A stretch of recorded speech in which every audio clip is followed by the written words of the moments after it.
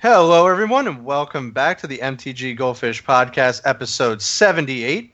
The crew is here with you as always. Chaz, as always, accompanied by Richard. How's it going, Richard? Hey everyone, what's up?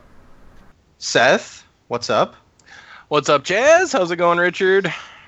It's going well. I'm pretty exhausted. I just had a faculty meeting. I had a long weekend of pre-releases, but I'm here, and we'll hopefully get through it. On the docket, we want to talk about pre-release. Unfortunately, Seth and Richard did not go, but it's okay. I think I went to enough pre-releases too for the three of us combined. So it was a fun weekend. I'll be very tired. I'm very tired now. Coming into Monday, having to go teach, and then it's like, yeah, it was crazy. So, and then we wanted to talk a little bit about, there was a banner restricted update. We have fish mail. Might talk a little bit about standards. So we got a pretty hefty docket. We have a lot of fish mail too. So let's just jump right in. Well, I guess I'll jump in because I went to the pre-release. So I went to 4 pre-release flights. I call them flights because I'm old school like that. Neutral grounds represent. Seth, you'll get that one. You're a native New Yorker. You know some neutral grounds. That's true. Yeah, and then I did a 2-headed giant with a good friend of mine. I guess the takeaway here is I actually really liked, I did enough events, and I kind of felt like I was repeating my, trying to go for the same strategies. I just feel like there's a lot of different strategies that are viable in this sense. Yeah, you lose a little bit of the Shadows over Innistrad sealed and limited in terms of there's not enough clue support because you don't get as much Shadows over Innistrad, so you can't really go the full clue route. So there are some stuff that doesn't carry over, obviously, when you don't have enough Shadows over Innistrad. But overall, I thought it was really good. I drafted red a lot because I mentioned this on Twitter, but Thermo Alchemist is just really obnoxious, and it's obnoxious in just one-on-one, but in 2-headed giant, it's extremely absurd. So I found myself drafting red a lot. I drafted green-black was really strong. I felt and sometimes draft or splashed even the third color because it's kind of easy. And yeah, I had a really good time. It didn't even really feel like it was too swingy with the bombs. I know that was kind of a concern some people had with people pulling a bunch of Gisellas, which apparently is fairly common, although I didn't draw. I did not have such luck drawing or pulling any kind of really good bombs. Just really good commons, uncommons, a couple of supporting card like Wharf Infiltrator, another card that you really like, Seth, performed really well. I liked it a lot. Just nothing can really block it. So it was very powerful. But yeah, I overall it was just a great experience. And if anyone out there who listens to the podcast or knows me on Twitter wants a good chunk of my pre-release cards, they are all up there to be given away because, as many of you know, I did not pull very good stuff.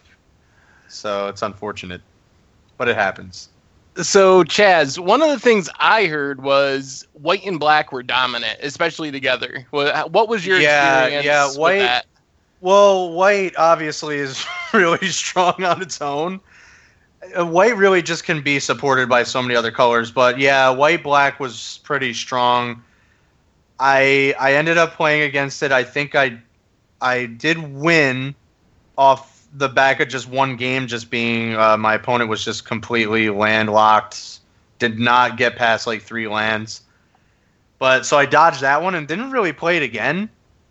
But yeah, white was really strong. I mean, it has murder, it has just really good removal, it has the 5 mana sack a creature, 2 creatures get -13. Gisela, obviously, just really good. Even the 2 mana 2/1 that attacks and gets +2, I think. I forget the name of that card off the bat.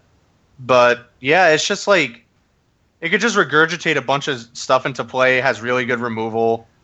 So yeah, I totally agree with that. Like even green white was really good. Werewolves are still really good in terms of like the transforming werewolves. They're not the typical werewolf trigger, like the transformations for that. Like the 1 mana 2/1 that has a 5, I think it's 5 to transform into a 4/4, and then it can only be blocked by one creature. Like those are just really strong. All of them are just really strong. So second question, how many melds did you see? Or meld yourself, for that matter? I did not meld. Did not see very many melds, actually, come to think of it. I think the most common one, obviously, was the Chittering Rats, and the other one? I forget the other one. What's it called? The common meld pair? I actually don't remember the other I know name one of them the rats, and the other is like Patrol or something like that. I think I saw in one 2-headed giant game a Writhing Township, and they did win. So there is that. But yeah, meld I did not see too often. So thankfully for myself, who missed the pre-release, I got to live vicariously through our Twitter followers. Yeah. And we got a bunch of tweets about the half-foil Brazella. Yes. And @HammerBaby was the first one to successfully tilt me by assembling the half Brazilla.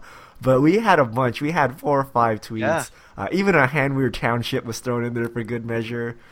So people were definitely melding their cards, and they were half foil. Yeah, they were. I mean, kudos to them. Like I was telling Richard before we started recording the podcast, I couldn't fully appreciate them. I retweeted them as I saw them. Thank you so much for sending those in. Shows us you're listening. It shows us that you're just as hyped to get a half foil Brazella or any other meld card. And tilting Richard is also always fun. So I'm very happy about that. But yeah, it was really sweet. Yeah, unfortunately, like I don't have many experiences playing against meld or melding myself, but for everyone out there that got to, I mean, it just seemed really powerful. So obviously that was fun. But yeah, Thermo Alchemist is just really, really good. I think that's like the bottom line of my pre-release this weekend is that draft and or play Thermo Alchemist because it's like pretty good. Interesting. Yeah, I really liked it. I mean, I didn't even I didn't plan to go those colors. I ended up playing blue even. Like it's just every color combination definitely has things that they can do. And it's really fun. So, yeah, are you going to pre-release on Moto? Either of you? I'm sure I'll do some pre-release events on Moto, but unfortunately have to wait like a week and a half still or something. Moto's far behind. I'll sit in Twitch chat and backseat drive Seth.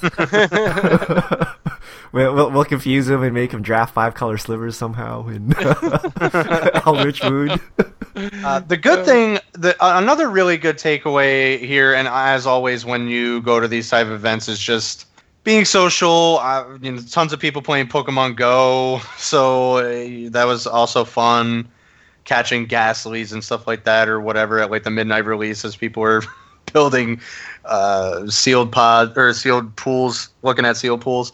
Another thing is like, it's great when you pull a bunch of jank, and I would just usually give my jank away anyway to newer players or returning players who don't really have a collection who I've sold in the past. But it's a really good way to just like hand out, like I handed out a bunch of stuff, and then obviously on Twitter is the rest of it that everyone can just have at that point. I mean, it's just really good and it feels good when you can interact with people at a pre-release. And I know we talk about this a lot. Like we talked about this basically every pre-release. It's just for most people, like a pre-release is a good way to get back into the game or to get into the game for having never played the game before. So it's always awesome to just here, have a few rares. I don't need these. Go ahead. Even if it's like $1 or $2, like I was telling Seth before the podcast, like just gave away one of the promos, the Nissa's Reclamation or something like that. I forget that card now. It's like your favorite card from the set. Splendid Reclamation. Splendid Reclamation, yeah. And you could just give it to people. You want it in Titania, here you go. Like, what's a couple dollars? At the end of the day, it's just fun, and you get to help people out. So it's a really good takeaway too. And I had a lot of fun. Had people come over and actually compliment me on this, and us in general on the stuff we do for MTG Goldfish. So it was actually pretty fun. It was pretty fun. To be fair, Jazz, it's not that hard to give your cards away when you open crap. Right. Yeah, that is true. Yeah, but it's the thought that counts, right? I know. I'm just picking on you. It is a very nice thing to do. When you open up a bunch of assembled alphas, we haven't opened our Goldfish box yet. You can't make fun of Chaz yet, otherwise our box will be way, way worse. I'm gonna get all his good cards that he didn't open. Oh, okay. This is how it works. The law of conservation. It was kind of hard to stomach when we were doing the two-headed giant. The two gentlemen across from us, their seal pools one of them was a foil promo Gisela, a regular Gisela in the other one, a Grim Flayer in each of them, a Arwen Cord, and a bunch of other goodies, and they actually ended up going 3-1. So I'm like, I guess that's karma. You open up a bunch of good stuff and you don't 4-0. So that was a kind of a revenge right there, because we opened two really good seal pools on the two-headed giant, which was fun. I think statistically you can't get much worse than how I did in terms of pulling stuff. I don't think you can. So, Seth, hopefully you could bring it back with a good MTG Goldfish box. Have you ever, in your whole life, Chaz, opened well at a pre-release? I feel like every pre-release you say the same thing. No, I really haven't. But this one felt like extremely bad because even worse. Yeah. Well, yeah, it's because I went all weekend, and then I figured it was kind of like feel bad because then I went with a friend who did a two-headed giant, and we both opened bad stuff. So it's like, man. Remind me to never go to pre-release with you, Jazz. Yeah, that's probably... I don't think anyone statistically could have a better pre-release than I did. Or just in general, to be honest. So, yeah, I think that sums that up. Did you guys want to talk about anything? I know banner restricted updates happened. Was there just questions or concerns that either of you had in terms of that you wanted to address?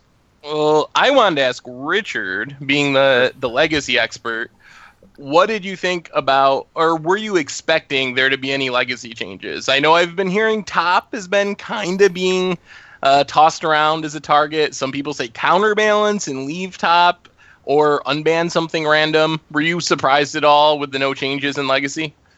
No, I don't even know where this top movement came from. People just don't like blue. I don't know. It's legacy, and there are some OP cards. I don't think top is that egregious. I know a lot of people think you can just throw it into any deck, but the reality is a lot of the decks don't play top. So it's just only Miracles, and if people think Miracles needs to get taken down a notch, and we have Eldrazi for that, right? That is what Eldrazi came into the format. So I don't know that it's that egregious, and I haven't been following very closely, but I just assume it's just salty players, They got the game under their control, and then they get counterbalance locked, and then they get a Terminus flipped, and then it's all over, and then they get really salty. So I assume it's something like that, but from my experience, I find people that play top to be very entertaining to watch. I know that's not shared in the community. I know that people are like, oh no, it's the Miracles mirror. It's like, oh no, shoot me now, right? But I think it's very skill intensive, and I think it's very interesting. But I don't think it's warping the metagame, so I wasn't surprised. But I know a lot of people are disappointed in that, and I don't know. That's what legacy is. Card selection and getting consistency out of your deck is a very big deal in legacy, and that's one of the reasons why blue is one of the best colors. And top kind of lets the other decks do that if they want, but a lot of decks don't even bother with it because it's so slow and kind of awkward to use your mana like that every turn. Yeah, to add on, and I kind of know where you're coming from with this, Seth, because it is definitely a growing dialogue about legacy in general and in top in general. I wasn't surprised to see like nothing change. I kind of figured it would just be status quo. But let me ask you, Richard. I think the big reason people feel top is egregious is the fact that everyone this topic comes up a lot about slow play, and it's just like really awful for coverage in general of Legacy when it is covered, just about the slow play and just how long it takes for certain players to top and make their decision, and how many times people top throughout the game. It just kind of like slows the pace of the game down to a crawl. Now obviously I don't like it either, but I don't feel, and I do have my issues with it, but I don't feel that it's a legitimate reason to ban a card just because some players, are borderline slow playing with the card. I don't know. I figured I asked you that because I don't feel it's a legitimate reason at the end of the day to ban a card outright because some people borderline slow play or it slows the game of the pace of the game down. Well, there's good news with that. We have one on-camera Legacy tournament here, so that's a self-correcting problem. But I mean, like, fetch lands slow the game down. I don't hear a cry for people getting fetch lands banned. There will be slow players, and trust me, if you remove top, control players will find ways to drag the rounds to time every round all the time. So, you see people resolving 5-minute brainstorms when they're not even that complicated.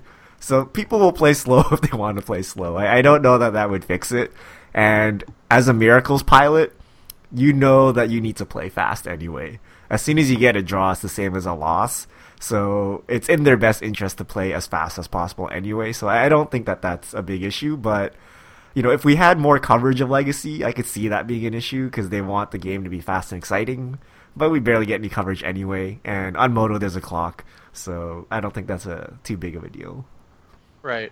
Now, another thing that I kind of brought up, and we talked about this, we've talked about ban and restricting announcements in the past, but, and I look at this, and again, I kind of just figured it would be status quo, but do you feel that now, I feel this way, do you guys agree in the sense of there's not a lot of Legacy coverage in general, like Richard just mentioned, there's no real Pro Tour for Modern. I mean, is there really a fire under Wizards to even do anything? I mean, at any kind of normal pace? Like, do you feel that the frequency of no changes is going to be elongated just for the simple fact that there's not really any huge incentive to shake things up like when we did when there was a Pro Tour or when there was more Legacy coverage? I think it's the other way, and the frequency of changes over the past, 2 or 3 or 4 years, maybe even since Modern came around, is just way more than normal. Like, if you look at Legacy traditionally, they take a pretty hands-off approach to it. They figure with that big of a card pool, problems for the most part are self-correcting, so it takes a deck to really dominate and do something pretty broken for Wizards to ban cards in it. It is true that they banned Dig Through Time and Treasure Cruise, but that's more of just an obvious mistake. It's a little different than a card like Top that has been around in the format for a very long time and changing it. I do think it's true, though, that we might see less action in Modern. I think it'll still happen. It's still a supported format, still has GPs, is being more supported by SCG, so I don't think we're not going to see changes. But I think it does take away that one time a year where we knew they're going to do something to Modern because they always did before the Pro Tour. So we don't have that anymore. So it might be that what changes they do make are more spread out at random times over the course of the year. And hopefully that'll eventually be some more cards coming off the ban list maybe. And they might be more willing to experiment with cards coming off the ban list since there isn't a Pro Tour that they have to worry about being ruined by unbanning a Jace or a Stoneforge or something in front of the biggest audience of the year watching the Pro Tour. Yeah, all good points. I think Seth is right. This is what we kind of want. People want to buy into these formats for the deck and play them for years, but that got kind of hard when every 6 months, every year, there was a shakeup and something was banned. Birthing Pod players are still lamenting to this day. So the fact that they're slowing down, I think is good for the older formats. And if you want to play a fast-paced format that changes frequently, you have the latest set in Standard and in Limited. But for the people that want to buy decks and keep them for 5 years, then not having many changes is a good thing, and they can count on their deck being around. You didn't want to be that Miracles person that bought into their deck and then just had top ban the next day. You'd be like, why? Right. What is the point of this? So, I think I don't know if it's good for the game. We'll find out, right? But it's more the spirit of these formats. And if it turns out that you actually do want fresh formats that are older, then they would probably bring back Extended or whatever in a more formal way, as opposed to just arbitrarily banning things to shake up the format. Right, and I just to piggyback on what you were saying, I do think it's good for the game in terms of stability, and you kind of alluded to that a little bit. And you're absolutely right. Like, people want to have some stability when it comes to these older formats where they purchase into these decks. They don't want to constantly worry about like this looming cloud of bans. And I think really like a lot of the feel bad scenarios were just attributed to that Modern was just a very new format. I mean, it is still new in that sense, and that there just had to be right off the bat just a lot of sculpting of the format, a lot of bans, a couple unbans, and that just is going to happen when a format is so new and they need to kind of guide it in a specific direction where that direction if people agree with that direction, that's one thing, but they had to kind of forge a direction for it regardless. And I think a lot of people forget and harken back to even years before that. And I remember a lot of Legacy players were kind of getting upset because there was a lot of changes to Legacy because that was still a format that had the spotlight on it back, way back when. I think this is going back like 8, almost 9, 10 years now. And Legacy was still on the forefront, and there was changes to Legacy, and people don't realize that there was a lot of kind of sequential changes to that format too. So, and definitely in terms of Modern, when you have a new format, you're going to have changes like that, and I can understand why people were upset, but it's an unfortunate side effect of trying to guide a new format into the right direction. So what do you guys think of Pauper? I know the only one that has actually played Peregrine Drake here is Seth. So a lot of people are expecting that card to be banned or something to happen. So what do you think of that, Seth? I'm not surprised that it didn't get banned this time around. That was my thinking, as it probably wouldn't. But and that's just because it's so soon after it entered the format. Eternal Masters was 6 weeks ago or something, right. two months, and that's just really quick. And it's not putting up the kind of numbers that would necessitate an emergency banning. It's right now maybe 25% of the format if you look at all the different builds that are playing Peregrine Drake. But so I'm not surprised that they didn't do it yet, but I definitely expect after playing the deck that this fall or this winter, sometime in the not too distant future, it probably will get banned, because I think it is the best deck in Pauper, and I don't think Pauper really has the tools to fight against a combo like that. So I would expect that they give it another few months, make sure nothing crazy changes and no one finds some magic solution, which I don't think exists with only commons, and then they'll end up banning it. Because they already banned Cloud of Fairies, which was essentially the same exact combo piece in the same exact deck doing the same thing, and they didn't want that combo in the format. So I'm pretty sure that that's what's going to happen. And there was actually some information that came out that they had already made Eternal Masters before they decided to ban Cloud of Fairies. So it's likely they wouldn't have put Peregrine Drake at common if they had known they were going to ban Cloud of Fairies and ban that combo when they were making Eternal Masters. So that makes sense. Grab your Sunscape familiars and enjoy them while it lasts, right? Didn't that card spike for like 3,000% or something like that on MTGO? It did, and the funny thing is the current builds of the deck don't even play it. Wow. It's not even a part of those decks. You don't even need it because you can just because Peregrine Drake untaps so many lands, you can just flicker that with the Mnemonic Wall and combo out without having to play somewhat bad cards like the various familiars to make it work. Makes sense. Speaking of updated ban lists, I know you both have now played EDH for quite some time. I have a few people that I kind of are in my circle that I get EDH updates from. I'm starting to kind of get into that as well. What did you think of the no changes in the EDH format? I don't know that it matters.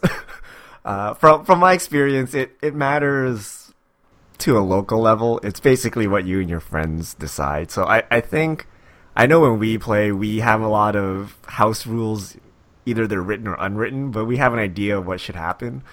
The only way it affects us is if Moto bans something, we just actually cannot play it because we can't go around the Moto rules. But they're just guidelines, and I don't know that it matters that much. I mean, it's going to matter more in the competitive circles where people are playing cutthroat decks, and it'll balance that out. But for the casual players, I don't know that it matters at all. And you just never know. The ban list for Commander is pretty erratic, so you kind of just don't know. I've told this story before, I think, but almost every single Commander deck that I build for Commander Clash, I end up with it being illegal in Magic Online for some reason, and almost every time it's because I have a banned card in there that I didn't realize was banned because it doesn't feel like it should be banned. Like, cards that seem like they obviously should be banned aren't banned, and then cards that don't really seem all that bad end up being banned, so I have to look through my whole list and like check against the ban list to find out what banned card I put in my list. So it just doesn't make a whole lot of sense on a lot of levels what is banned and what isn't banned in Commander, at least to me. Yeah, I start to wonder though, and you both make great points. And I do think it comes down to just individuals and their play groups and how they interpret the rules and what their house rules are.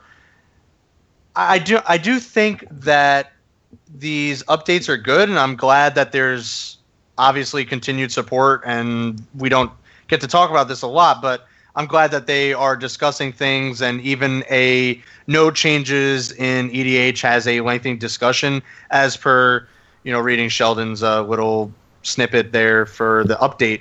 I want to throw it back to you guys. You're right in the sense it's like I feel like sometimes when I'm looking at lists and there's a color like green in there a lot, I feel like there's a lot of overlap, and it's like almost to the point where it's like, is this card like too good where you can just throw it into any deck with green in it or any deck with white or what have you? Is that just like, do those cards get looked at? Do you feel like they should be looked at? I'm not advocating they should or pressing the matter to the EDH committee or Sheldon or whatever, but I don't know. It just feels like a lot like Titania, for example. It just feels like you can just insert Titania into almost any deck with green in it, regardless of what your commander is. Should there be cards like that? Should there be less cards like that? I know you guys do Commander Clash like every week. Does it sort of feel like monotonous after a while when you're like, oh, like I'm building something with green, might as well just throw Titania in there for no other reason than it's just good? Well, you don't even have to go green, right? If you want to talk about stuff that could be banned, then you have Sol Ring and Mana Crypt. Right. Okay. If money was no issue, those would be in every single deck, and the player that gets it in opening hand, basically like double time walks. Right, so they are super far ahead. So, if you want to talk power level, like you're kind of forced to put those cards in your deck, and there are other cards like that too, like Solemn Simulacrum, even something like Hedron Archive goes in like almost every deck because you can ramp right. twice and draw 2 cards. So there are a lot of cards that just slot in a lot of decks, and I don't know that you should ban them to increase diversity. I don't know that you should ban them to keep the power level down. It's just really up to the play group. Like, it gives you those explosive starts. It's kind of like, should Dark Ritual be in a format, right? Should, if there's no Storm deck, should you still have Dark Ritual? Is playing against turn 1 Dark Ritual Liliana a fun thing? I don't know. Some people think it's very fun, some people think it's very bad. Right? You could ban cards like Armageddon, Stasis, those feel bad cards that really don't progress the game, but they're legitimate strategies as well, right? So that's why I think it comes down to individual play groups as to what kind of style you guys want. But like Seth said, a lot of the cards are very arbitrary, and once in a while I'll see a card that isn't banned in the commander list that is just absurdly broken, like Survival of the Fittest or something, and I just don't understand like why this is in the format and why you can play these cards. So it's really just whatever your local play groups are, and the people that run the EDH committee obviously have a play group and they have their ideas of what commander are like or should be like. But I think that differs very much from group to group. So having a set in stone play ban list across everyone's play group seems hard, and only the most absurdly broken things like Primeval Titan or something should be banned. And the one thing I would add is you got to remember too, Chaz, or think that being commander, you're playing a 100-card singleton deck, so a card like Titania or Eternal Witness is a good example for me. I don't think I've ever built a green deck that did not have Eternal Witness. It's just like such a staple that if you're playing green, you're always going to get value out of Eternal Witness.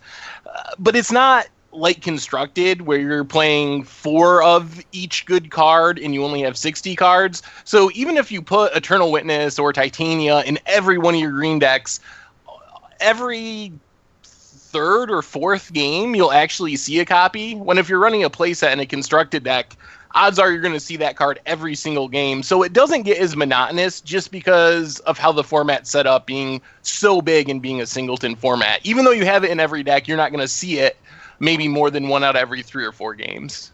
Yeah, I get where you're coming from. I guess the reason I brought it up is because now that I'm kind of getting into it more, it is really fun. I'm not saying I don't have fun. It's really cool, and like some of these I can advocate for. Like, just to use an example, I'll use a couple more. Like, I'll look at a bunch of like blue decks with blue in them, and it's like pretty obvious. A lot of people throw in a lot of the good blue stuff, blue good stuff, like into a lot of these different blue lists, like Jace the Mind Sculptor, Brainstorm, Ponder, Preordain, all that nice good stuff. And I get it. Like, I understand that. Like, if I was playing blue, I would want to be playing all those cards too, especially Jace the Mind Sculptor, because what else are you going to use Jace the Mind Sculptor for? It's banned in Modern. It's, I mean, basically only played in Legacy. You know, so I understand people want to use their Jace the Mind Sculptors. I'm just kind of bringing that up because sometimes it does feel like, I guess not really monotonous, but it's almost like, I don't want to like build blue because I like have to get all those cards. But at the same time, it's almost like you only need one of them. And I guess a really good thing, the other side of the coin, is you only need one of them. And once you have them, you could basically build any blue deck you want because you can transfer so many cards over to each different build. And I guess that's really awesome because, like I said, once you have them, you can it opens up to so many other decks that you can build. And I think, too, my perception is probably impacted by the fact that basically all the Commander I play is on Commander Clash, and we have pretty small budgets normally and are pretty casual, so we don't necessarily have that arms race where our play group, it's not like, oh, you got to have that Jace or that Force of Will or that Titania. So I think part of it is just the play group that I play in is so casual that we don't really have that problem in the same way that a bigger budget, maybe more competitive play group might have that as a bigger concern. True, yeah. Like I said, and you two alluded to that, it does really come down to individual play groups. You're absolutely right. When on a lower budget, you wouldn't have to worry about that. I just kind of want to bring it up because there is kind of like two sides of the coin. As someone who's getting into Commander, it's like you look at like such a long list of really expensive and just but high potent cards, and it sucks to need to get all of those all at once, or if you don't have them. But once you do have them, what is nice is that I've seen, a lot of cards do carry over from Commander to Commander. So that, I guess, that is pretty cool. It's one of the really good perks of the format, I guess. Any other things that we wanted to address? I think we do have a good amount of fish mail if we wanted to start answering those. Yep, let's move on to fish mail. So first one is from Josh E. I recently pulled a non-foil Mana Crypt. from Eternal Masters Booster Box, and I'm having trouble deciding what to do with it. I've never owned this card before. I know I want to sell it, but I'm not sure if I should sell it now or wait. So, unplayed foil, non-foil, so regular Mana Crypt. Sell now or wait? I think we get this. We've gotten this question a few times, just different cards in the last few weeks since Eternal Masters has come out, right, Seth? I think like the general consensus is, if you need the cash, sell it. But there's really nothing wrong with waiting because of the frequency of how often Eternal Masters sets comes out. So it's really dependent on if you need the cash now, or waiting is also fine too in between the interim of Eternal Masters releases. Yeah, that's pretty much my take on it. And if you do decide to wait, I would think you're going to have to wait at least a year, and maybe more than that even. So if you think you're going to need the money in the next 6 months or so, the chances of getting a big spike but in that time frame are pretty small, so you're probably fine just cashing it out. But if you think you might sit on it for a year or 2 years, then you're probably fine to hold it, because you might see some appreciation if you're willing to hold it for that long. Yep. Okay. From @Devilbug, I'm new to Magic and love budget EDH. I only play paper. What's the best way to start acquiring fringe cards? Bulk, buy list, ? So I guess it's actually pretty funny because we were just talking about this, especially for budget. Yeah, I think the best way is, I know a lot of the times I acquire these little like knick-knack EDH cards just by buy listing leftover draft jank, or in this case my entire pre-release pool. But it's stuff like that where you can just buy list to your local store or to an online buy list. I would take the credit in this sense, just because that kind of gives you a little extra boost. And yeah, just use it on those little knick-knack EDH cards that are fairly inexpensive, but you might need a lot of them at one time. And I think that's really a good way to kind of grind out some EDH budget cards in that sense. Yeah, and I'm also a fan of keeping up on like your local Craigslist or eBay. Sometimes you can find commander-focused collections that someone are getting rid of, which will have probably a bunch of commons and uncommons along with them, that are worth picking up in a good deal. Also, if you're starting from scratch, some of the Commander pre-con decks, especially if you can get them cheap off of various websites, Amazon, places like that, eBay, for below MSRP, they do have a lot of playable cards, especially if you're building on a budget. So that's something else to consider if you can pick them up at a cheap enough price. Yeah, absolutely. I think the Commander product is actually a really great place to start, like Seth said, in addition to using the other techniques that we talked about. I know a lot of that. I mean, the first round of Commander is probably not where you should be, but the other ones are definitely still accessible and do have a lot of playables. Like I know even the last round with the Planeswalkers for Commanders, right? Like Teferi, Freyr-Elise, all of those have really good cards in them too. I think I agree with both of you guys. Pre-con is usually the best place. The decks are quite playable by themselves. The power level is quite high. And then you can buy singles to upgrade the decks as you see. I wouldn't buy those bulk packs. You see like 5,000 cards for X dollars.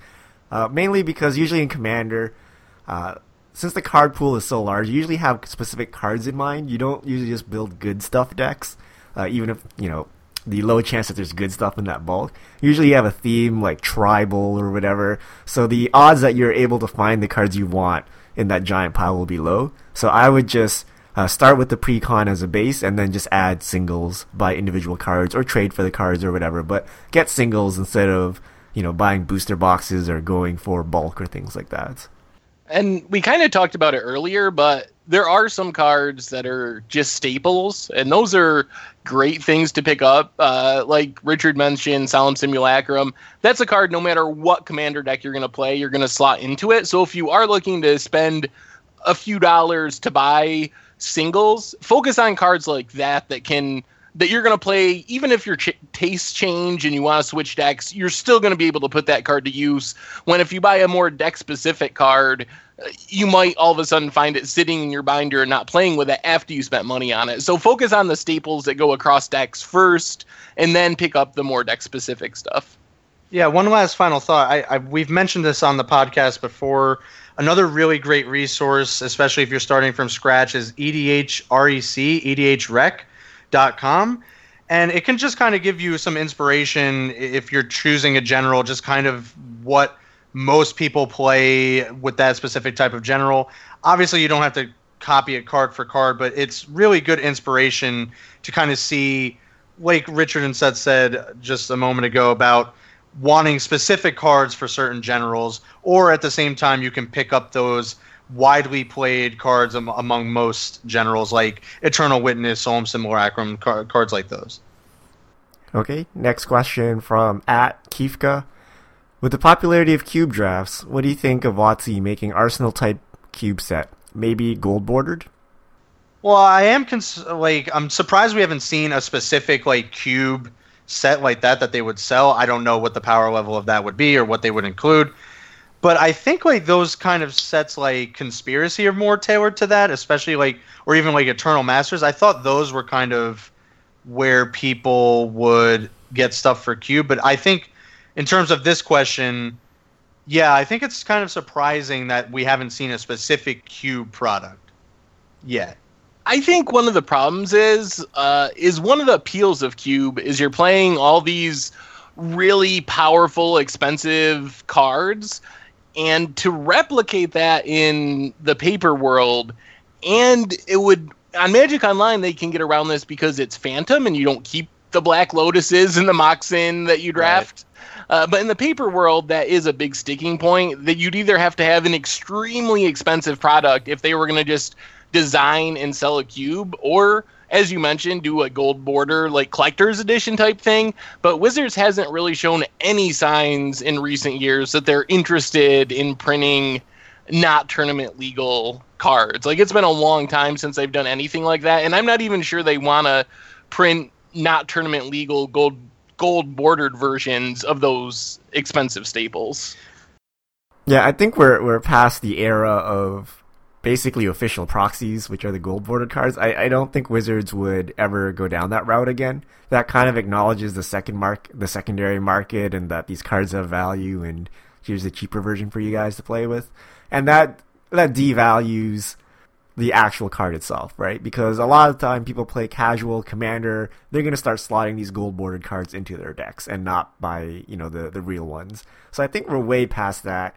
And I think our cube product is Eternal Masters. That is the cube product. Modern Masters, that is high-powered cards from a mishmash of sets thrown together, designed to be drafted, right? So that exactly is it. It's just, you're not going to have a set with Black Lotus and Moxen for you to open up, right? This right. Is the power level we're getting. And they've deemed that $12 or $10 a pack or whatever is the correct MSRP. Because who's going to pay $50 a pack to draft Supercube, right? So I think you kind of do see it. And I think Eternal Masters is their nod to a cube set. Yeah, I don't know how often either of you cube. I think I've cubed one time. I think another hurdle that would be problematic for them to make a cube and sell it as a product isn't most of the allure the fact that it's more of an individual thing. People make these cubes and it's very widely different amongst players. Obviously you have some of the power cubes with Moxen and Black Lotus and stuff like that, but I thought really one of the allure was that each individual person or group or something like that can come up with a cube, and that's kind of the individuality of it is there's no set thing. And I guess Wizards can put together a cube that doesn't have to be a bunch of $500 cards or $200 cards and sell that, but would really people play that? I don't know. I think that's true that your creativity and personalizing your cube is a big part of it. But I think that's also, at least for a lot of people, true of Commander decks, and Wizards doesn't have a problem selling the right. Commander precons. So maybe if they did do it, which I don't think it's going to happen, but maybe they could do it as like a starter cube type thing. Like, oh, your first cube, you want to get into it, and then you upgrade from there, maybe. So I don't know. Yeah, I think that's like the direction they would have to take, because I mean, you brought up the EDH precons. That's more of like kind of like a kind of supporting cast. Like, here's a bunch of stuff that you're already using anyway, and we just wanted to throw some extra cool generals out there. So I guess they're not really dictating, more of like, here's extra stuff you could use. Whereas like Cube, it's like, this is our Cube. It might not even be good. You know? Yeah. Right. That's a good point, and I agree with you. I think that is a fair point. Okay, moving on to @DuncanSmithMT. What are the chances that we see Imperial Recruiter in the next Eternal Masters? What is the chances? Very high. I don't know. Yeah, I would say high too. How many 300 or whatever it is now dollar cards are there left now that they reprinted a lot of really expensive stuff? It seems like a very easy chase mythic in a future set. Yeah, it seems like if there was going to be an Eternal Masters 2 or whatever they want to call it, it would seem like cards like poor Imperial Recruiter have to be up on the chopping block. Yeah, and it's actually used in a lot of decks too. It's not just a single deck, and it's a pretty versatile card, so they can use it in Limited as well. So I don't see any reason why they would not print it in Eternal Masters. Next question from Edowin. What makes a card a 1 of or 2 of in Constructed? I'll use a card that Seth and I both really like, Richard really likes as well, from Eldritch Moon. A card like Ishkana, the Graph Widow. A card where you don't always want 4 of, and you don't want it in your opening hand, but you want to draw it at some point in the game. It's kind of a higher converted mana cost, so you don't want those copies to kind of clog up your hand or clog up opening hands. So it's cards like that, and in addition to being legendary, where you wouldn't want that downside either. So it's specifically niche cards like that where they're pretty good, but you don't want like a ton of them because they're either higher mana cost and you don't want to be drawing them like in opening hands and ruining your opening hand. That's a good answer, I think.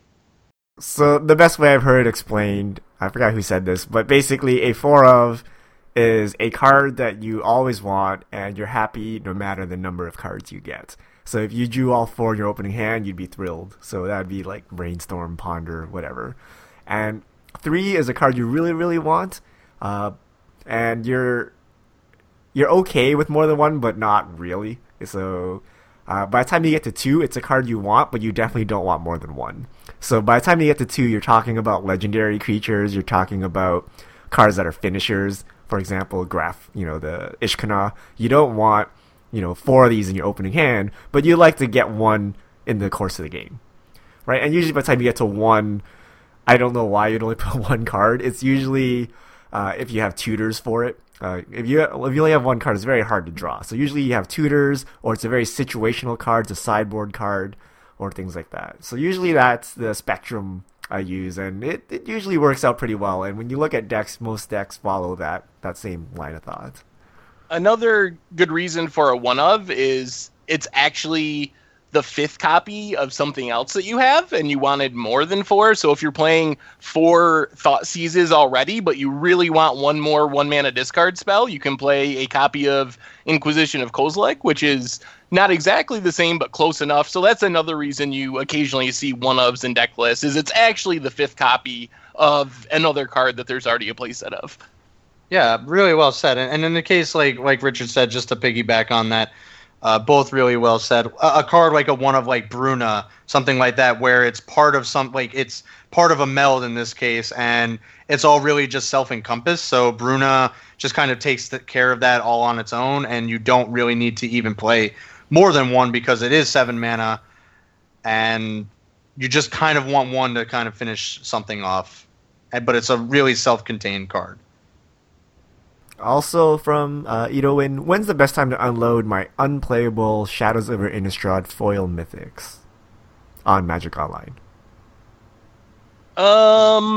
I would probably just sell them whenever you want to. There's occasionally a bump around when redemption is ending, but for Shadows over Innistrad, you're looking at like 2 years from now, and they're already fairly high priced at the moment for redemption, so I think you're fine selling them whenever you need the event tickets.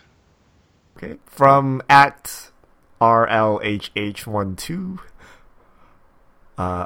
Eldritch Moon question. Pulled an Emrakul promo. What's your strategy for Mythic promos? Hold or sell before release? Well, first, congrats. Secondly, I think I'm okay with unloading promos during the pre-release hype and just the hype in general of just unloading it and not having to worry about it. Yeah, I haven't researched them too much, but they seem to pretty well mimic the pack foil in a lot of instances. So I think you're probably fine getting rid of those as well. Interestingly, I've also heard a couple of people that are promo collectors talking about how they might drop out of promo collecting as a result of all these pre-release promos, making it too expensive and too hard. So maybe there'll be a drop in demand for these cards if this huge abundance of promos pushes promo collectors out of the market. Interesting. Yeah, alternatively, it's obviously playing the gambling game. Like, if something like Emrakul ends up being really good in Standard, per se, then there might be a bump in foils. But if it's a foil that you personally just want to hold on to, then obviously you can just keep it. So there could be some long-term foils as well, like maybe Emrakul as one of the Eldrazi Titans that could have long-term implications, but I think it's mostly okay 9 times out of 10 to sell off pre-release foils. All right, we have a question from our friend the Chad USMC. Can you offer an individual under market value for their cards if you are paying cash? If so, what is the discount? Yeah, absolutely, especially with the changes to TCG. Now that there's really no TCG low, a lot of the times, especially on over like social media, Facebook, Twitter, where people are selling cards, it's kind of customary that they'll just take 10% off the low of TCG low. Now that doesn't really exist anymore, I think it would be customary for people to take some percentage off of the market value, and I think that's totally okay to offer. Yeah, I would definitely agree. And you have to consider that if that person was going to sell the card on eBay or TCG Player, they're taking 12 to 15% hit in fees, so you're saving them that amount of money. And that's not even considering the collection buying aspects, where if you're buying a bunch of cards from the person, it's reasonable to expect a bigger discount because you're saving them a lot of work and headache for listing and mailing tons of different orders if you're just giving them cash for a big pile of cards. All right, and our last question from @RikiWalker. Simple question. Low spread card, for example, 16% on DAC and Eternal Masters. Is it better to hold than a large spread card? Example, Tasigur, 65%. Yeah, absolutely. Low spread means that there's demand, especially on on larger vendors' buy lists, that they are constantly looking for those cards. And once it gets to a low enough spread, that usually will indicate that the retail price of the card will start to trend upward because there's just so much demand for the card. Yeah, I mean, that's definitely true. What do you think about the long term, though, Chaz? Do you use the spread as a long-term indication, or is that more of a short-term, like the next few weeks or month? Or are you looking like at DAC versus Tasigur and thinking, well, I'm fine sitting this in my binder for a year because it has a low spread? Yeah, see, that you can't get everything from the spread. Obviously, it varies card for card. Like the Tasigur was reprinted a bunch of times, has a really high spread because there's a lot of them out there. That doesn't mean that's still not a good card to just hold on to because it's a staple in Modern or what have you, or Legacy. So a spread can't really paint the entire picture, but I do feel better when there's a low spread on a specific card. I can just throw that into a binder and feel better about it because there's always kind of demand for it, especially a card like Dak Faden, which is used in a plethora of like EDH decks.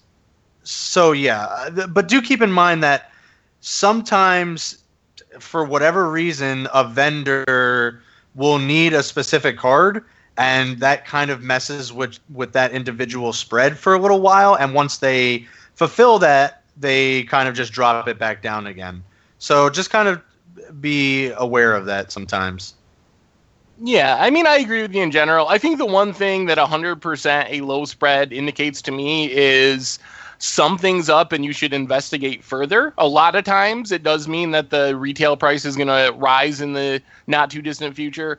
But as Chaz said, there are exceptions. So I like to use the spread as a jumping off point when I see something that's really low or really high, to kind of dig behind the numbers and try to figure out what's causing it to be out of the normal range. So. Right. Yeah, it's definitely great for indicators, but you definitely have to investigate further, as Seth mentioned, because it doesn't tell the entire story. And we actually have one more fish mail that was sent to my email, so I will read it off real quick. But basically, I will summarize because it's kind of long. But wondering about the current state of Legacy with all the buyouts and the high price, what do you think about the idea of having some reserve list cards be restricted in the format so you could only play one copy? Specifically mentions the original dual lands as a way to kind of increase accessibility and lower the barrier of entry into the format.